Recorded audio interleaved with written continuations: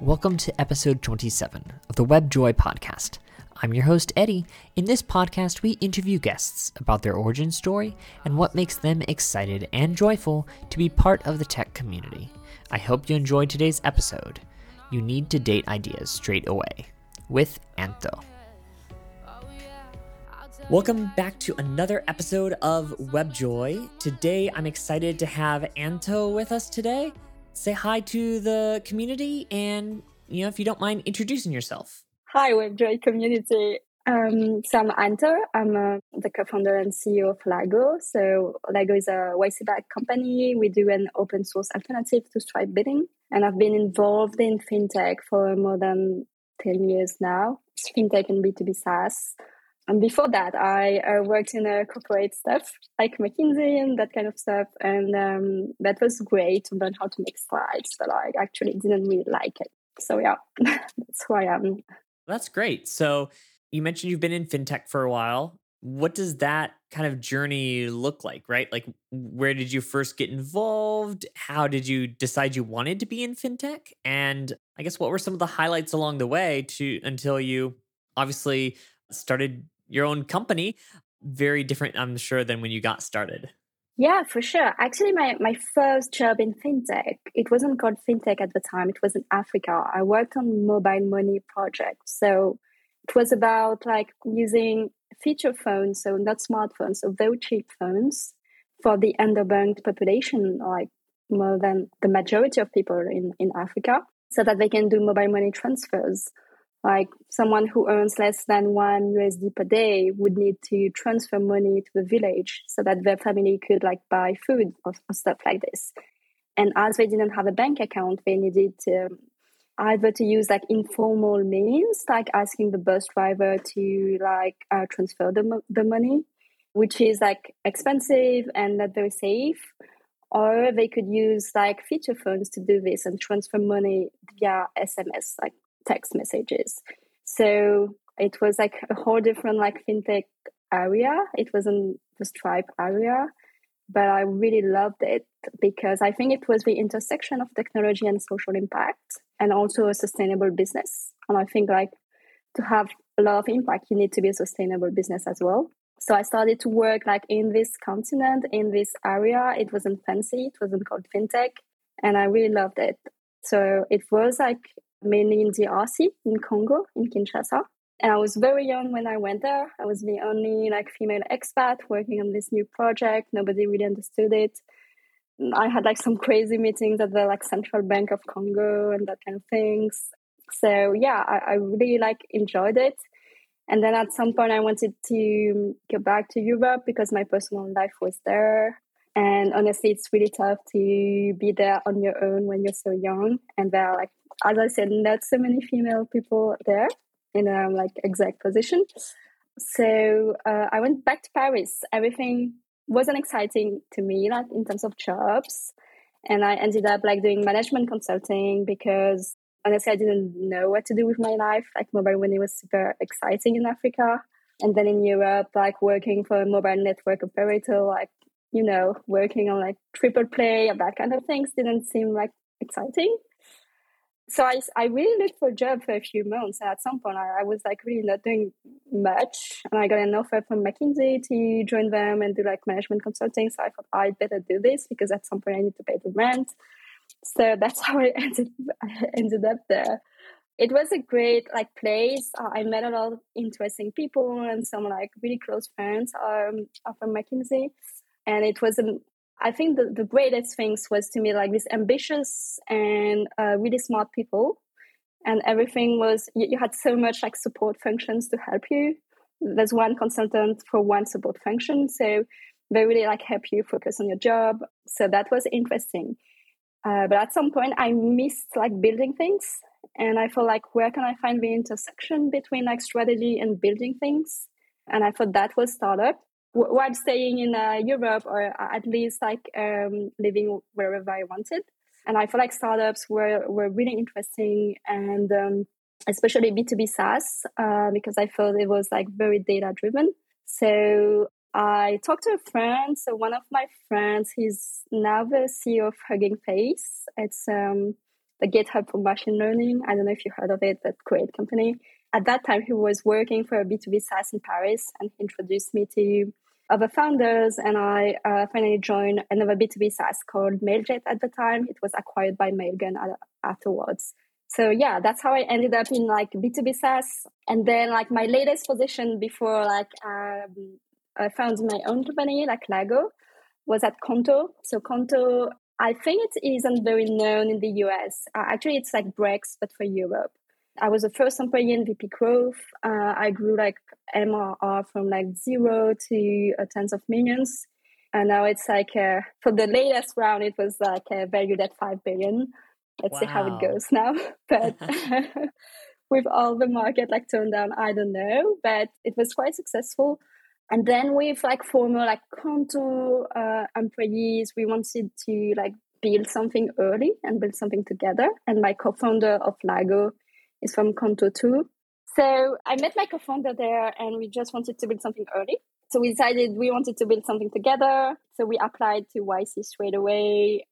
First idea we got was to build a no-code data tool for growth teams, because that's what we've done at Conto, like doing like growth and using a lot of data. Yeah, that's how Lego was born. So as I said, like Lego is a different business now. This is because we pivoted like a few months ago. So I can talk more about it also if you're interested. I love that, right? You had one idea. And so often, I think a lot of people who aren't involved in startups think that someone just starts a business and that's what the business is and it grows and it does its thing. But like so often, startups exist because of their pivots. So yeah, I'd love to hear. So yeah, how did that kind of pivot come to be and how did you all end up doing what you're doing today? Yeah, I was talking about it to Sifted. So Sifted is like TechCrunch but for Europe, and I was like sharing the story about like how the attitude is different in the US versus Europe about pivots. And I think like the US are much more ahead. Like I don't know, I'd love to have your opinion as well, but at least around YC, like people are really positive about pivots, and investors as well. Like they're like at least you learn something, and the worst thing is seeing like a founder cling to the original idea because they're afraid to change. So if you feel you've tried and now you want to change, like just change it. Whereas in Europe, like it's a bit like what you first described, like what does the idea change over time? And I'm like it's the natural like path. But yeah, for the story of Lego, so I think the first idea we had was, so we wanted to build the internal tool we had at Conto, and we were a very data-driven growth team.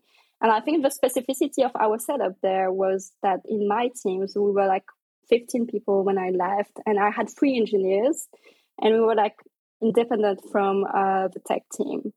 And we had this really good relationship with the tech team, and they let us do like whatever we wanted, like with boundaries for sure, but we're very independent. So we built the tool we wanted at the time and like shipped it during like YC, started to sell it to people. And what we ended up like discovering was that there were very few teams like we were at Conto, meaning when a company grows, usually this data like modeling and data segmenting is like goes through the data team and the data engineering team and not in the growth team. So it's not really useful to have a no-code tool for like marketers if it's the data engineering team that does the job.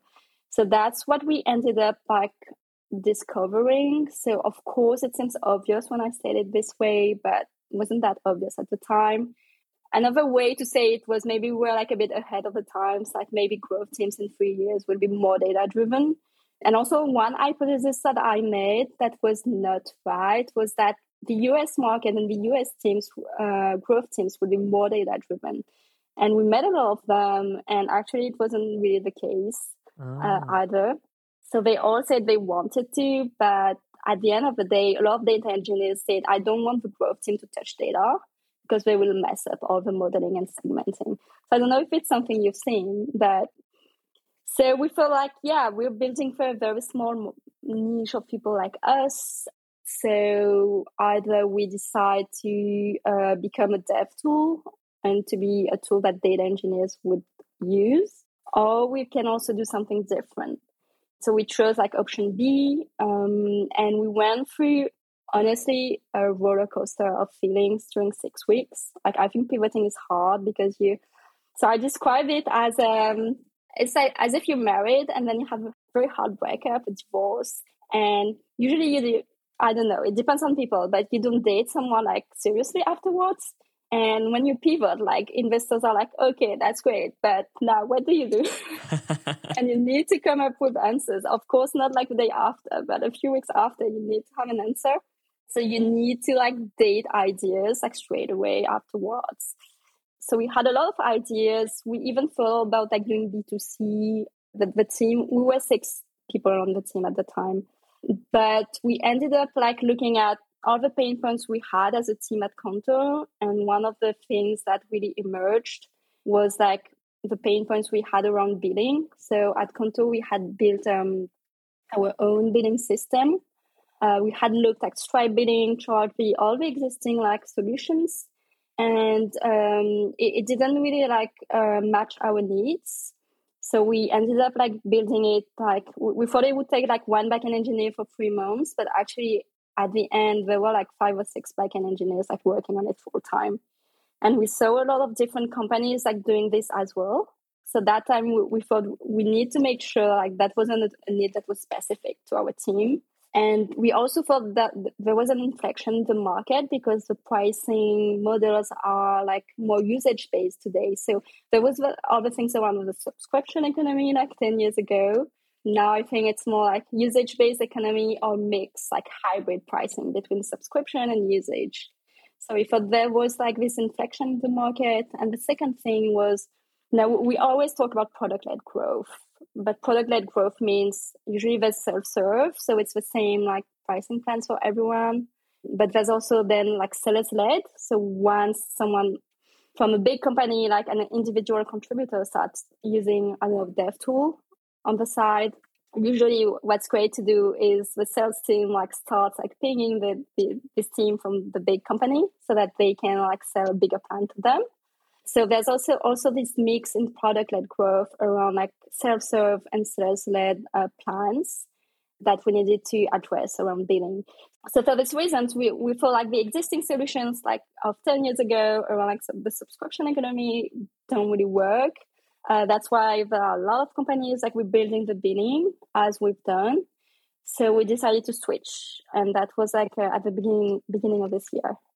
I think we'll definitely dig into, Lago a little bit later in the podcast.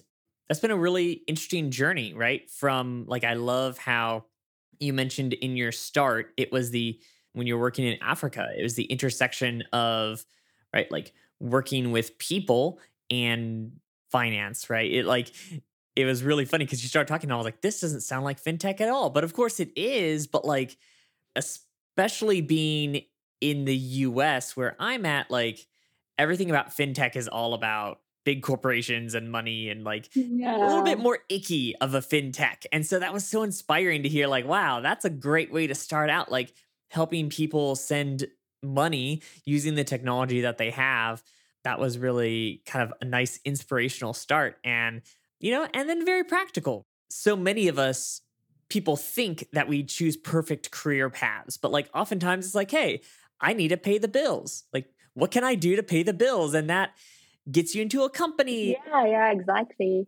But about like fintech, and today it's a bit more fancy, but there's still like a lot of businesses addressing the international remittance like issue. Like people, I don't know, someone in the US with family in Nigeria, for instance, would have a hard time like transferring money for a low cost. And I've seen some interesting applications of stable coins to do this for cheaper cash, for instance, in the US is doing this. And I found it really interesting and inspiring as well. So yeah, there are a lot of inspiring things to do in fintech. And what I love about financial services is everyone needs them. Everyone needs financial services and health and food, I think. Yeah. So yeah, at least it helps having impact on people. So, one thing we always like to talk about on this podcast is what's something that brings you joy. So, yeah, you had kind of like a way that you approach your life that you had kind of shared with me when we were preparing for this. And so I was just kind of curious, yeah, like kind of how you make choices and kind of how that that leads you to kind of live your best life? So first, I'd like to share like a little bit of things about my family. So they are like from Vietnam and they left the country because of war.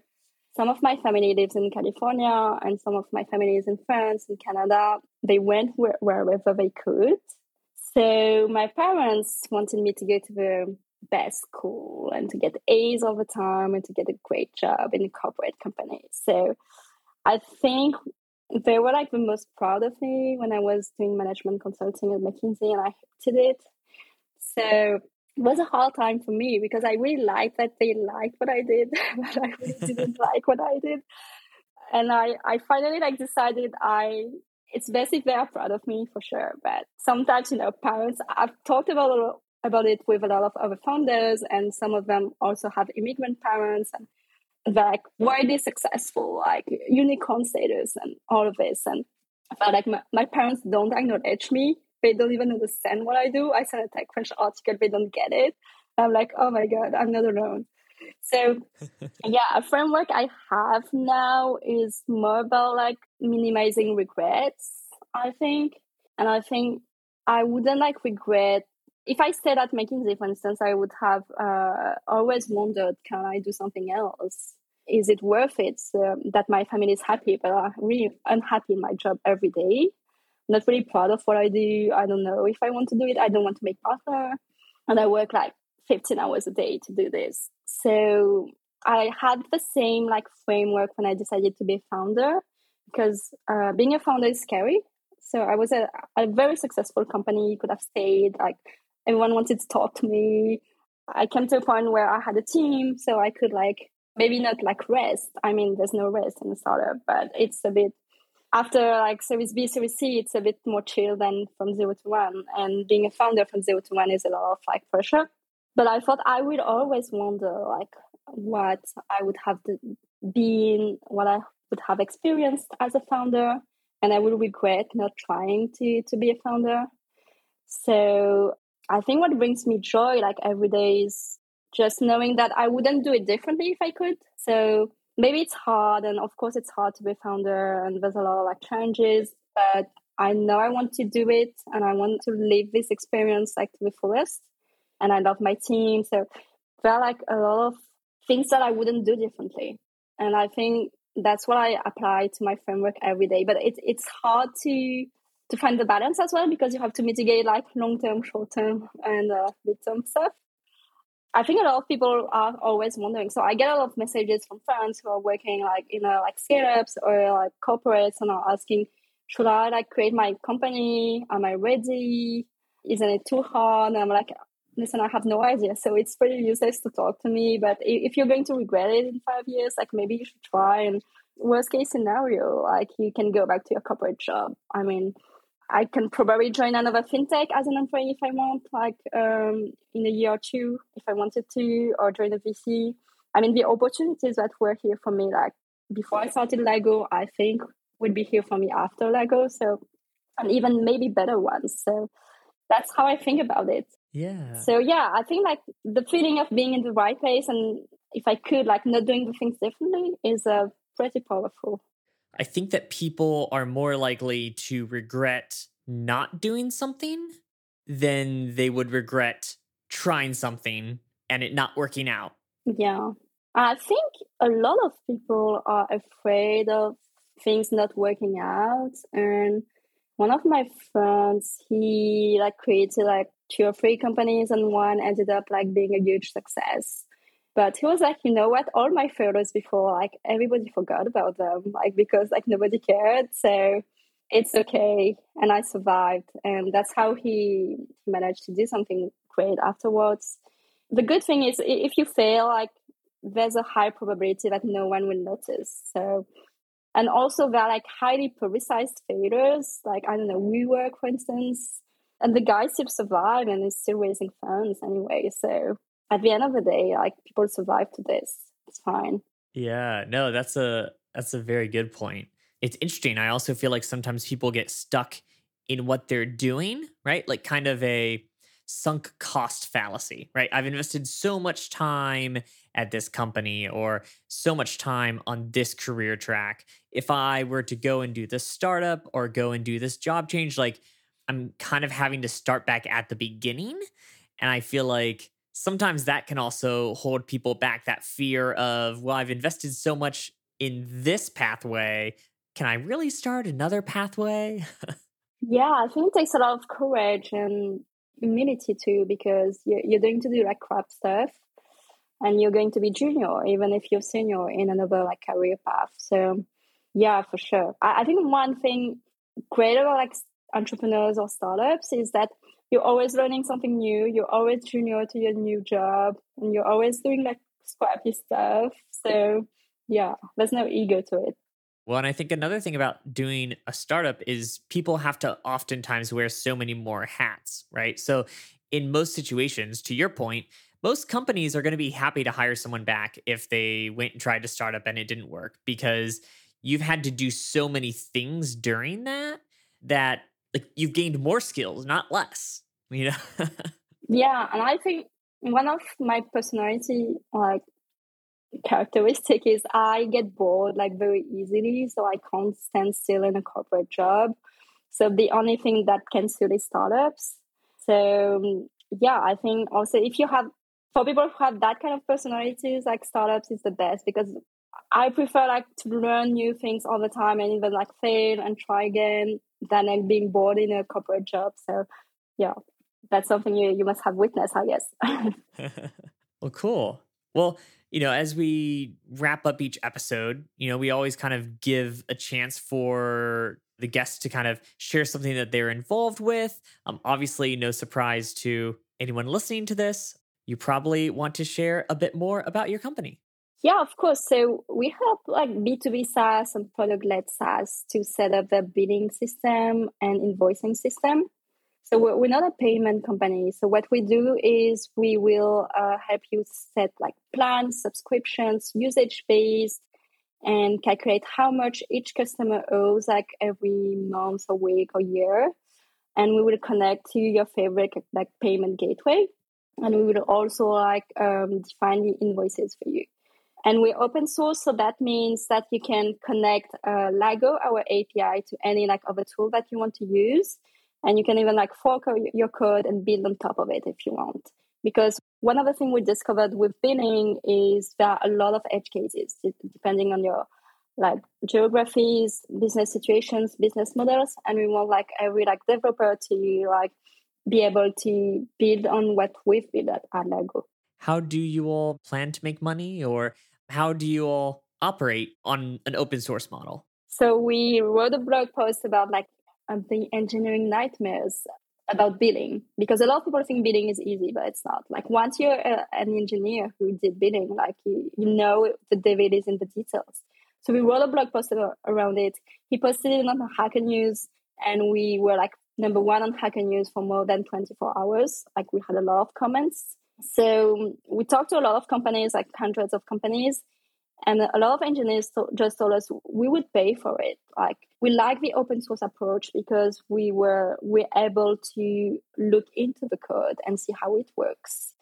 And we like the fact that it can be self-hosted in case we need to build on top of Lago, so that we don't need to wait for you to like do another integration or stuff like this. We think and we validated that people are ready to pay for billing. They are used to paying for billing today. Usually they pay like a cut on their revenues. Like Stripe billing is like 0.4 or 0.8% of revenue on top of the billing of the payment processing fees. Charge fee is kind of the same. So there's a market for it. People are used to pay. They just resent like what they call like rent seeker pricing, like percentage on revenues when billing is just a SaaS.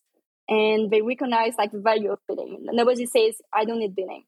So we know people are ready to pay for it. One of the ways we want to monetize is like selling the cloud versions. So it's exactly the same product, but it's hosted by Lago so that it's easier to deploy.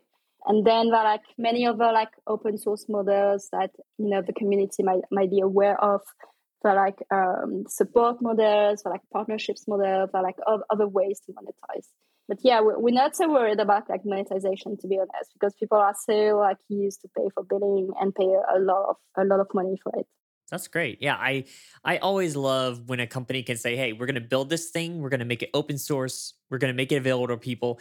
And then, right, like there are so many other ways you can make money without like hiding the source code and like keeping it to yourself. So, no, that's super encouraging to just see, how companies can do a good, clean business. It gets me excited. Yeah, exactly. And we try to be as open as possible as well. I honestly, I've always wanted to do something open source. So it's also like the founders being excited about open source and being an open company. So we try to be transparent with users. And the best way is to just open our code. Well, thank you so much for joining us today. It's been just a pleasure chatting and hearing about you and your company. Thank you, Eddie. Thank you for having me. Absolutely. Thanks for joining us for episode 27.